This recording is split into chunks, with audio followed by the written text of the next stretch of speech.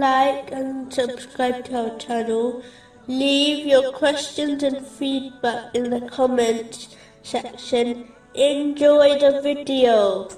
Moving on to chapter 28, verse 30. O Moses, indeed I am Allah, Lord of the worlds. Allah, the Exalted, is the Lord of the worlds, as He is the Creator, Sustainer, and has full control over every single entity, from the smallest atom to the largest creation, such as the divine throne. With the exception of a group of humans and jinns, every atom in existence recognizes and acknowledges this great fact, and thus continuously praises Allah, the Exalted. No creature has the power to free themselves of His lordship, whether they believe in Him or not.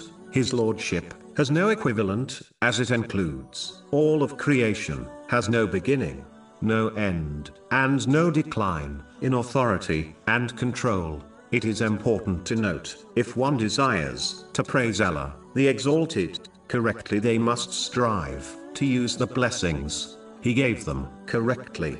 This is a sign of true gratitude. It leads to an increase in blessings in this world and to the gates of paradise in the next. Chapter 14, verse 7. If you are grateful, I will surely increase you in favor.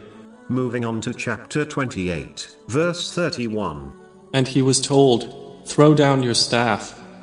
But when he saw it writhing as if it was a snake, he turned in flight and did not return. This verse indicates that being emotional within limits is acceptable when facing different situations, such as being sad during a difficult time.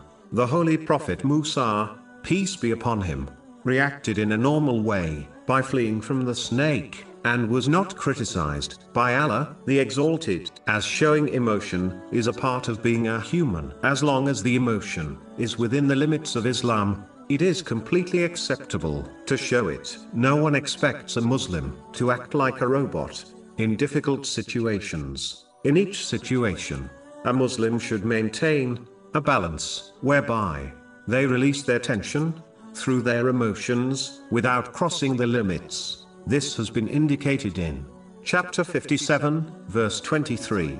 In order that you not despair over what has eluded you, and not exult in pride over what He has given you.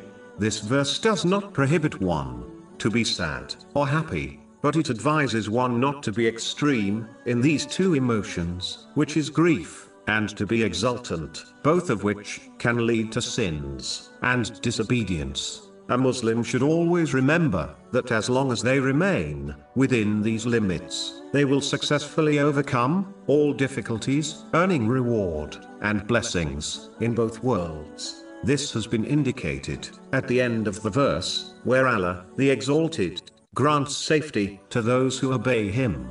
This safety may not be obvious to a Muslim in the short term, but it will eventually be revealed to them in this world or in the next.